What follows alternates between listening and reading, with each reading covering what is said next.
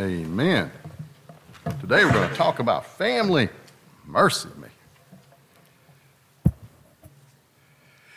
Oh, I love the Gospel of Mark. It's the shortest of the Gospels, only 16 chapters. Within those chapters, it records the story of Jesus in a way that transforms lives. Today we'll be looking at the first chapter of Mark, starting at the 14th verse, the call of the first disciples. We're going to look at what that means, and hopefully we'll have a good time in the sermon, that you'll be able to find some joy and also hear the Word of God in your life. The Scripture reads, after John was put in prison, Jesus went into Galilee, there proclaiming the good news of God. The time has come, he said. The kingdom of God is near. Repent and believe the good news. As Jesus walked beside the Sea of Galilee, he saw Simon and his brother Andrew casting a net into the lake, for they were fishermen. Come, follow me, Jesus said, and I will make you fishers of men. At once they left their nets and followed him. When he had gone a little further, he saw James, son of Zebedee, and his brother John in a boat preparing their nets. Without delay, he called them, and they left their father Zebedee in the boat with the hired men and followed him. The word of God for the people of God. Thanks be to God. Let us pray. Dear Lord, open up our hearts that we may see in these call stories, these men not only embraced the gospel, they followed Christ. Lord, let us know what it means to be family as we gather here today. In Jesus' name we pray. Amen. It has always fascinated me that our story of the gospel, the good news, the Christian story, is about regular people, everyday people, ordinary people. And this is no exception in this story where Jesus is calling his first disciples. Notice he doesn't go to the rabbinical school in Jerusalem. Notice he does not go to the elites of the Roman Empire and the great intellects. He goes to regular folk there by the Sea of Galilee. A few years ago, back in the 90s, me and my brother traveled to the Holy Land, and we went to this very place here, so by the sea where Jesus was calling these brothers. And they have a boat they dug out of the mud years ago, and the boat actually dates back to the time of Jesus. And they have it in a museum. They have a museum built around this ancient boat. And it could have been one of Peter's boats. Could have been one of James and John and Zebedee's boats. See, these families were in the fishing business. In fact, they were having a big business because Zebedee even had hired hands. You have to realize the Sea of Galilee is it's not Lake Junaluska. Even though Lake Junaluska is based on the Sea of Galilee, its shape, they dug some, made it look more like the Sea of Galilee. So Lake Junaluska is very small. It's just a mountain lake. But the Sea of Galilee actually is an inland sea in the northern part there of Israel, and it can get stormy real sudden. It's like the ocean. It's very deep, and it's a dangerous place. And these men were fishermen in this place where they would catch the fish and bring them back and sell them at the market and feed their own families. This was their means of income. This was their means of business. They were carrying on a business. So Andrew and then Simon Peter, just his brother, and James and his brother John, and they were the sons of Zebedee. They all were running a fishing business there at the Sea of Galilee. So you can imagine it. Now, I lived with fishermen on the Outer Banks. They are an assorted lot. They have colorful language. They have great stories. And, man, they are a mess. They don't call it wicked tuna for nothing. I tell you that right now. So I have a feeling that these were some kind of rough dudes here by the Sea of Galilee. I don't mean to say they were bad guys. They weren't, because they're the apostles of Jesus Christ. What I'm just saying is they're regular people, living a regular life, going about their regular business, every day getting up. You ever thought about all the people rushing into Raleigh-Durham every morning, and then they rush out of Raleigh-Durham every morning? They go to work. Regular people, ordinary people. And here comes Jesus. Jesus has already been to the river. He's already been there with his cousin John, and the Spirit has shown up. And here's Jesus now is starting his public ministry. And realize it's only 3 years he's going to do this. Only 3-year ministry, and he changed the world in 3 years. And the first place he goes here after the temptations is he goes here and he's calling his disciples. In other words, he realizes he's not going to do this alone. He needs an entourage. He needs a group. He needs what Lewis is having an event coming up, aren't you, Lewis, where the coaches are gathered over in Lillington. And Lewis has invited me to go. Now, understand, me and coaches, they run me all the time when I was a player. I've never been a coach. Now, for Carolina, I'm a sideline coach, you know. I scream at the TV all the time. Because Roy, sometimes I wonder about Roy. Is Roy motivated? But I'm not going to talk about that. But see, Lewis has this gathering of coaches that are going to gather. And see, coaches need a team. If they don't have a team, it's hard to coach. They'll be coaching their children on how to mow the grass out in the yard. Coaches love to coach. And see, Jesus needs a team. Saviors need followers. And so Jesus is gathering his followers. And what does he do? He approaches it with a matter of fact. That's the first thing he does. Matter of fact. What he says is the time has come. In other words, this is the time, right here, right now, not tomorrow, not yesterday, not a year from now. This moment right here is the moment that God has opened the door for you to enter into something. He said, the time has come, the kingdom of God. Now, you can imagine these ordinary people, they hear in kingdom of God, they're wondering what in the world does that mean? This kingdom of God. We have to understand Jesus is inviting them into a relationship. He's inviting them into the family. If you ever get into family, you're in.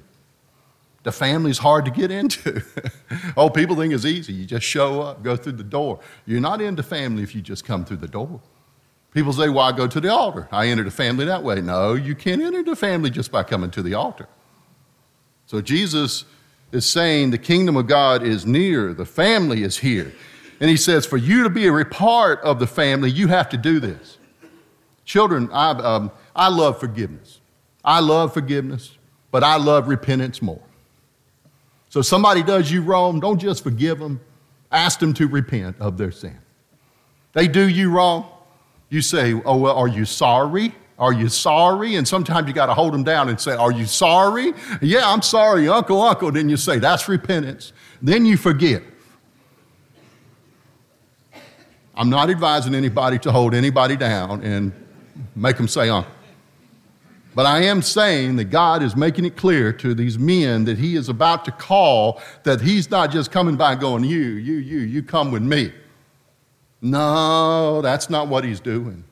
He's not just saying you, and you're all welcome. He's saying, you're going to come, but you got to do something first. And he says, repent. See, that's the matter of fact. The church is based on repentance.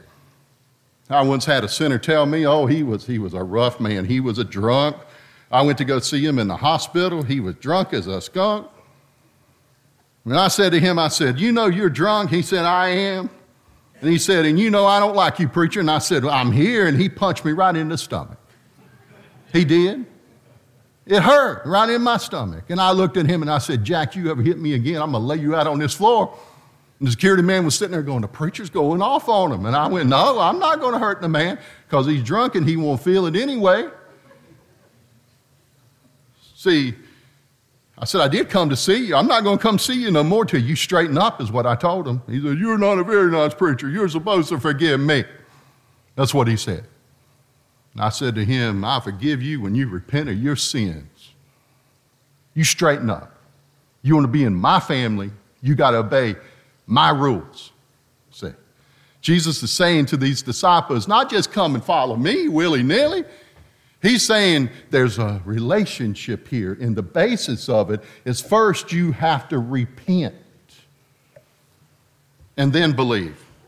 So he's walking beside the Sea of Galilee. Imagine the sea, and there's fishermen out on the water, and there's the little villages and the people living there. And here comes the Son of God himself walking in the midst of ordinary people. And he's looking over there, and there's a couple of these guys, and they're out on their boat, and they've been casting their net. And see, that's how they fish. They cast net. It's not like wicked tuna where you got the line and it snaps and they get the tuna. They were casting nets, and these were ancient nets, and they would throw them out and then pull them in the boat and drag them to the shore. And so in this case, they're casting their net into the lake, for they were fishermen. And Jesus called out and he says, "Come, follow me." Now understand everything Christ said that's red lettered in your Bible. There's a deeper meaning in what you hear, always. I've been studying the Bible my whole life. In seminary, I loved the Scripture. As a little boy, I lived in the Scripture with my grandfather. We would talk about the stories. To him, they were so beautiful, and I enjoyed them because they always revealed something deeper. So Jesus is saying, "Come, follow me." Now, what's the fact of this? He's calling them to say, "I want you to come where you are to where I am, where you are to where I am." See, I was saying earlier too, we always have a committee meeting right before church over in the corner, don't we, Brad? And we usually deal with Carolina stuff first. That's the first thing we do. We get it off our agenda, and then we deal with other things. And the simple fact about it, I told them, I said, I don't like this idea people have about lean into. Y'all been hearing this lean into? It's silly. To lean into, I'm going to fall over because my weight's up top, and if I lean, I'm going to fall forward. Just like that mountain with that tube, and it's just not safe for a big man to be on an inner tube flying down a hill. It just don't work. Now understand, that's a metaphor of life. Your whole life is going to be going downhill out of control until you hit something. And that something you're going to hit is either going to be grace and protection, or it's going to be sin and loss. So these men are ordinary people living their ordinary lives, and Jesus comes and he says, "I want you to not lean towards me, but I want you to come to me." So he says, "Come here."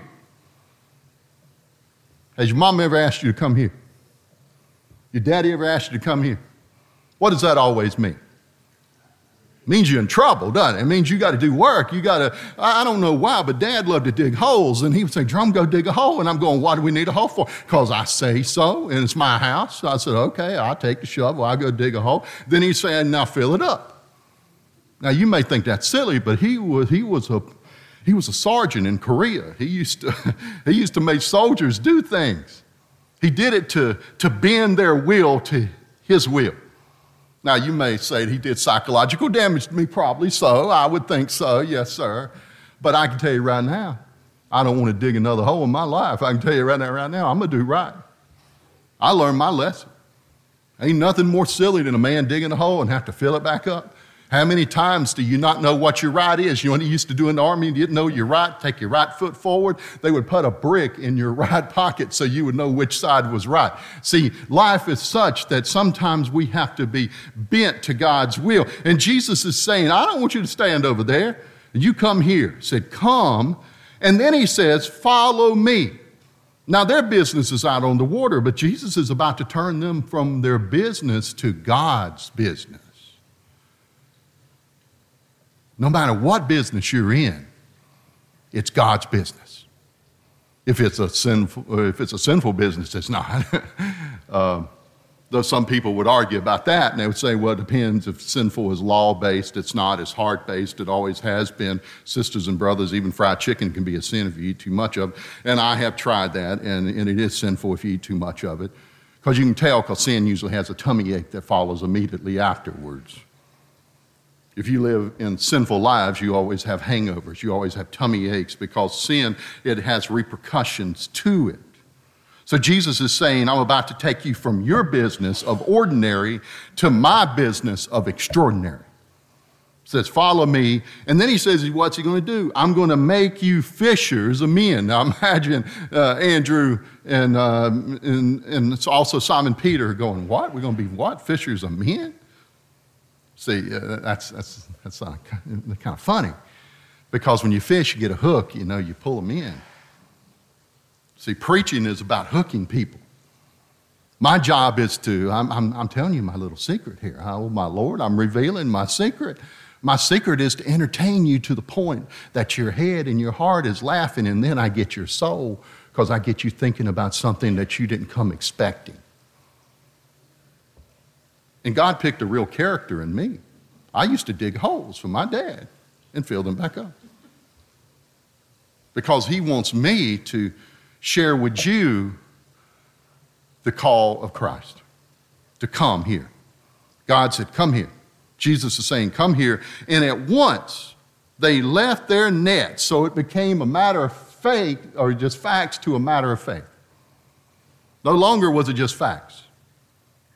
Now it's faith. Now they know something more is happening. It's not just the daily coming in and going out. Now there's something to believe in. And I can tell you right now, people's lives are changed when they find someone to believe in. That's what the whole relationship thing is about, with that significant other, that person you want to fall in love with, that person who's going to be your mate for your life, and you marry them, and perhaps there'll be children, and perhaps there'll be blessing in all kinds of ways. But I guarantee you, this is not just a matter of fact. This is a matter of faith, that God is calling us into a holy relationship, knowing that in that faith with Him that we can find our salvation. And He's saying at once, they left their nets and they followed Him. Now, it didn't stop there. He kept going. He was on a roll. So he went a little bit further, and he saw James, son of Zebedee, and his brother John in the boat. Now realize that most likely that James and John were bigger fishermen than Simon, Peter, and Andrew, in that their father was there, and they had hired servants, and probably one of the boats that was discovered is maybe part of their fleet. We don't know. But we know on that day that Zebedee's in the boat and his boys are helping him, and he's out there working and he's making his daily bread. He's a good, faithful Jewish man. He's going to the local synagogue. He's got these nice boys who are strong, and they're just ready to take on the world, and they're part of his business. And so Zebedee is set, and he's just so happy. And suddenly there comes this Jesus coming by, and Jesus, He called them. And without delay, it says, they left their father Zebedee in the boat with the hired men and followed him. So they responded not with a matter of fact, but they responded with a matter of faith. And family is about faith. It's believing in each other. Y'all discovered that. By not having internet, you didn't have something between you and the other person. So you started doing other things together. And one of you now is a card shark. I bet it's you. I don't know who it is, but one of you playing cards now. I saw Uno. See, when I was little, we didn't have these phones and all this technology, and we used to invent games. My Lord, hopscotch. Anybody ever play? I was great at hopscotch. Anyone play tic-tac-toe? I was super. I know a way you can't lose in tic-tac-toe. My granddaddy showed me. It's cheating, but that's fine because it's tic-tac-toe. And he showed me, and he's a good man, so it means it's not a sin. See, our Father has given us a way to win in life. And it's not cheating. We're not cheating death. We're not cheating the tax man. We're not cheating the government. We're not cheating with the debt collectors. We're not cheating the boss. See, we're living life where we win. We're living to win. We're not living to lose. We don't want to lose. No one goes into a game to lose. Well, maybe somebody this afternoon will, because we all know who's going to win this Super Bowl, the Patriots. Okay, my Lord have mercy, Tom Brady. What is going on with this guy? What did he do to earn all this? It's not fair. It's not fair, but I'm a Tom Brady fan. I've finally been won over. I'm not a Patriots fan now. No, Lord have mercy. But that man can throw a football. See, he's playing to win. He doesn't play to lose. See, these men are called from the ordinary to the extraordinary. And the extraordinary means no matter where I am in my life, no matter what circumstance I find myself in, my Father in heaven has my back. And that's what family is, having each other's back. I had lots of friends when I was young. In schools, every school I went to. I was quiet and shy. I went to Miss Kathy at Harnett Central. I was very shy, but I had a lot of friends. Because friends are cool. Friends are something. You think about friends, and you think about the people you went to school with, and the truth is, but a lot of them, God bless them, I don't even remember their names. I don't even remember anything about them. As you get older, that happens when you get hit in the head a lot. You forget things. See, it's nothing wrong with my friends. I love my friends. But the truth is, I love my family more. And who is my family? See, Jesus is inviting these ordinary men into God's family. And they respond and they accept that call by being the first, the matter of the first. In other words, they take that first step. Not because their daddy did, their mama did, and not because somebody told them to do it. They take it on their own. God is opening the door and saying, here's the deal. I'm over here. I want you to come to where I am. I want you to come to where I am. And where is he? He is in heaven. He is saying, I want you to take that step towards heaven. Now, when y'all were at the cross, I have a light bulb of the cross in the office, by the way. It's a burnout light bulb. I didn't steal the light bulb from Lake Junaluska. I was on staff. That would have been totally illegal, and I wouldn't have done that. But it's a burnout light bulb, and they take the old burnout light bulbs and they sell them. And I have it inside of a little container. That cross has been lit continually every year since the early 20s, except during the Second War. It sits on the mountain there at Lake Junaluska. At that cross, I have answered God's call in powerful ways. I was at the cross in 1995 when God called me to that mountain. I was there visiting with the Foundation for Evangelism, and I was just visiting with them. And actually had done their website, the first ever website for one of the foundations in Methodism, and they invited me to come up, and here's this geeky preacher guy coming up there, and I go up through the cross, and I said, Lord, here I am, and you asked me to come here, and he basically let it be known that I needed to stay there.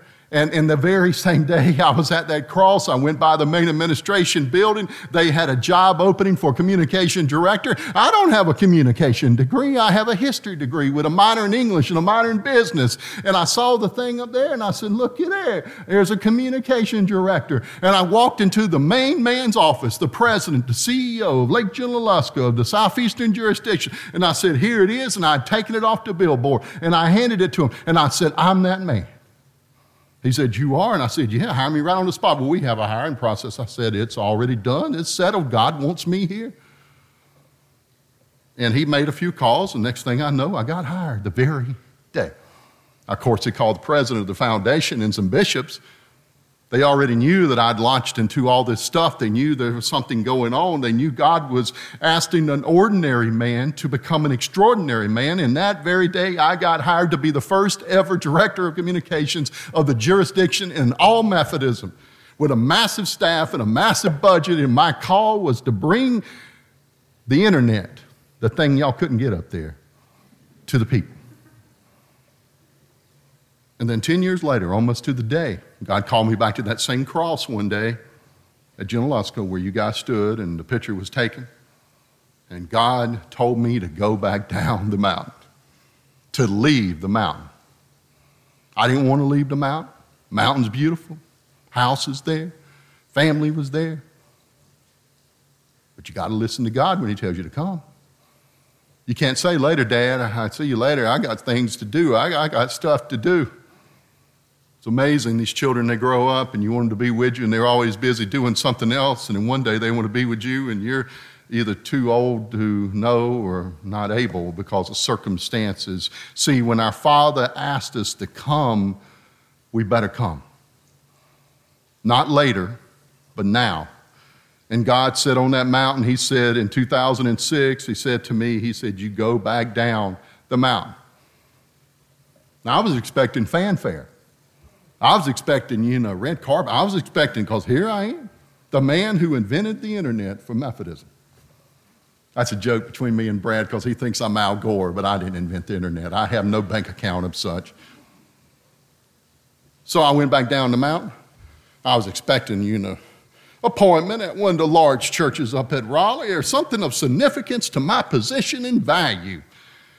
And they stuck me at a minimum salary appointment down in the swamp. And I'm looking around going, what? God, you want me here? What's here? Why am I here? Now, that's been a few appointments ago, so you guys aren't in the swamp in the middle of nowhere. We're in Mamers. Soon to be a Hardee's in Mamers, amen. Well, maybe. I don't know that on fact because I don't really know the mayor yet of Mamers, but I'm going to learn the mayor. Miss Charlie, I think, is the mayor, but I'm not sure. See, God said, come and follow me. And I took that step. And that was another first. That was the first step to him, and that was first step away from him to go do his bidding. Because our Father doesn't just invite us to come and be with him. Oh, we enjoy his company, but he sends us on a mission. He's got something for us to do. He wants us to do something. All you parents of these young people, give them a mission this week. Tell them to come to you. You can invite them, Kelly. Say, come here, come here. And when they get there, you talk and you do your thing and wave your hands and do whatever you got to do to get their attention. And then after you got their attention, go give them a task to do. Now, I advise you not to have them dig a hole. You don't like digging holes, do you? I don't think so. So don't have them dig a hole unless there's a purpose in the hole. If you're going to lay a foundation for a new house or a new building, perhaps. But give them something to do. Because when you give people something to do, guess what? They do something. When you give someone in faith something to do, just coming to church is not enough. Come here. I want you to go there. I want you to invite others to come and know Jesus, because the day is coming, if they don't know Jesus, they're not going to go to heaven. They're going to go to the other place. See, Jesus is helping the disciples to repent and believe because he's saving their life. And they don't even know it. And people saying, nothing's threatening me. There's nothing bad going to happen to me. I've never met a person something bad didn't happen. Even to Jesus, something bad happened, called a cross. But that bad could not overcome the good. So parents, we have a responsibility to hold the ones we love accountable, to help them know that repentance leads to forgiveness, which leads to redemption. I wish there were a card I could hand to everybody here and everybody goes to heaven. I wish there were just do not go to jail, just go, you bypass and you can collect. I wish there was such a thing, but there is not in this game of Monopoly we're playing of life. It's not about money. It's not about fame. It's not about fortune. It's about direction. It's always been about direction. Which way are we heading? And right now our nation is heading the wrong way. Our people are heading the wrong way. We're looking all the wrong directions. We're not looking in the way we're supposed to. What did Jesus have them on? He said, come and follow me because I'm going to take you to places you've never imagined. So without delay, they left their father Zebedee. You imagine what Zebedee was doing? Where are the boys? James, John, where are you boys? There they are. They're going, who is that strange man? What's going on here? The hired hand's going, we're just hired help. We don't know anything. Zebedee's probably going, I'm going to talk to their mama when I get home. I can't believe they done took off and left me. See, your Father in heaven is calling you. And he's telling us to go where he would have us go. See, family is about that trust. It's about that relationship. It's about that emotion. It's about that love that God is calling us into the Christian family. I celebrate. I celebrate this slow movement that God is doing here at Spring Hill. It is like a bubbling spring that is coming up and is giving waters of life. And you have, there's smarter preachers than me, and there's probably bigger churches than this church. But something special is happening here. I saw it in the images. I saw it in the video. I see it in your faces each and every Sunday and through the week. I've seen you have hard times, and I've seen you have good times. I celebrate Miss Jean being here today. Just a few short days ago, you weren't able to be here, were you? You had a fall. You slid down a mountain. But you're up now because he helped you rise.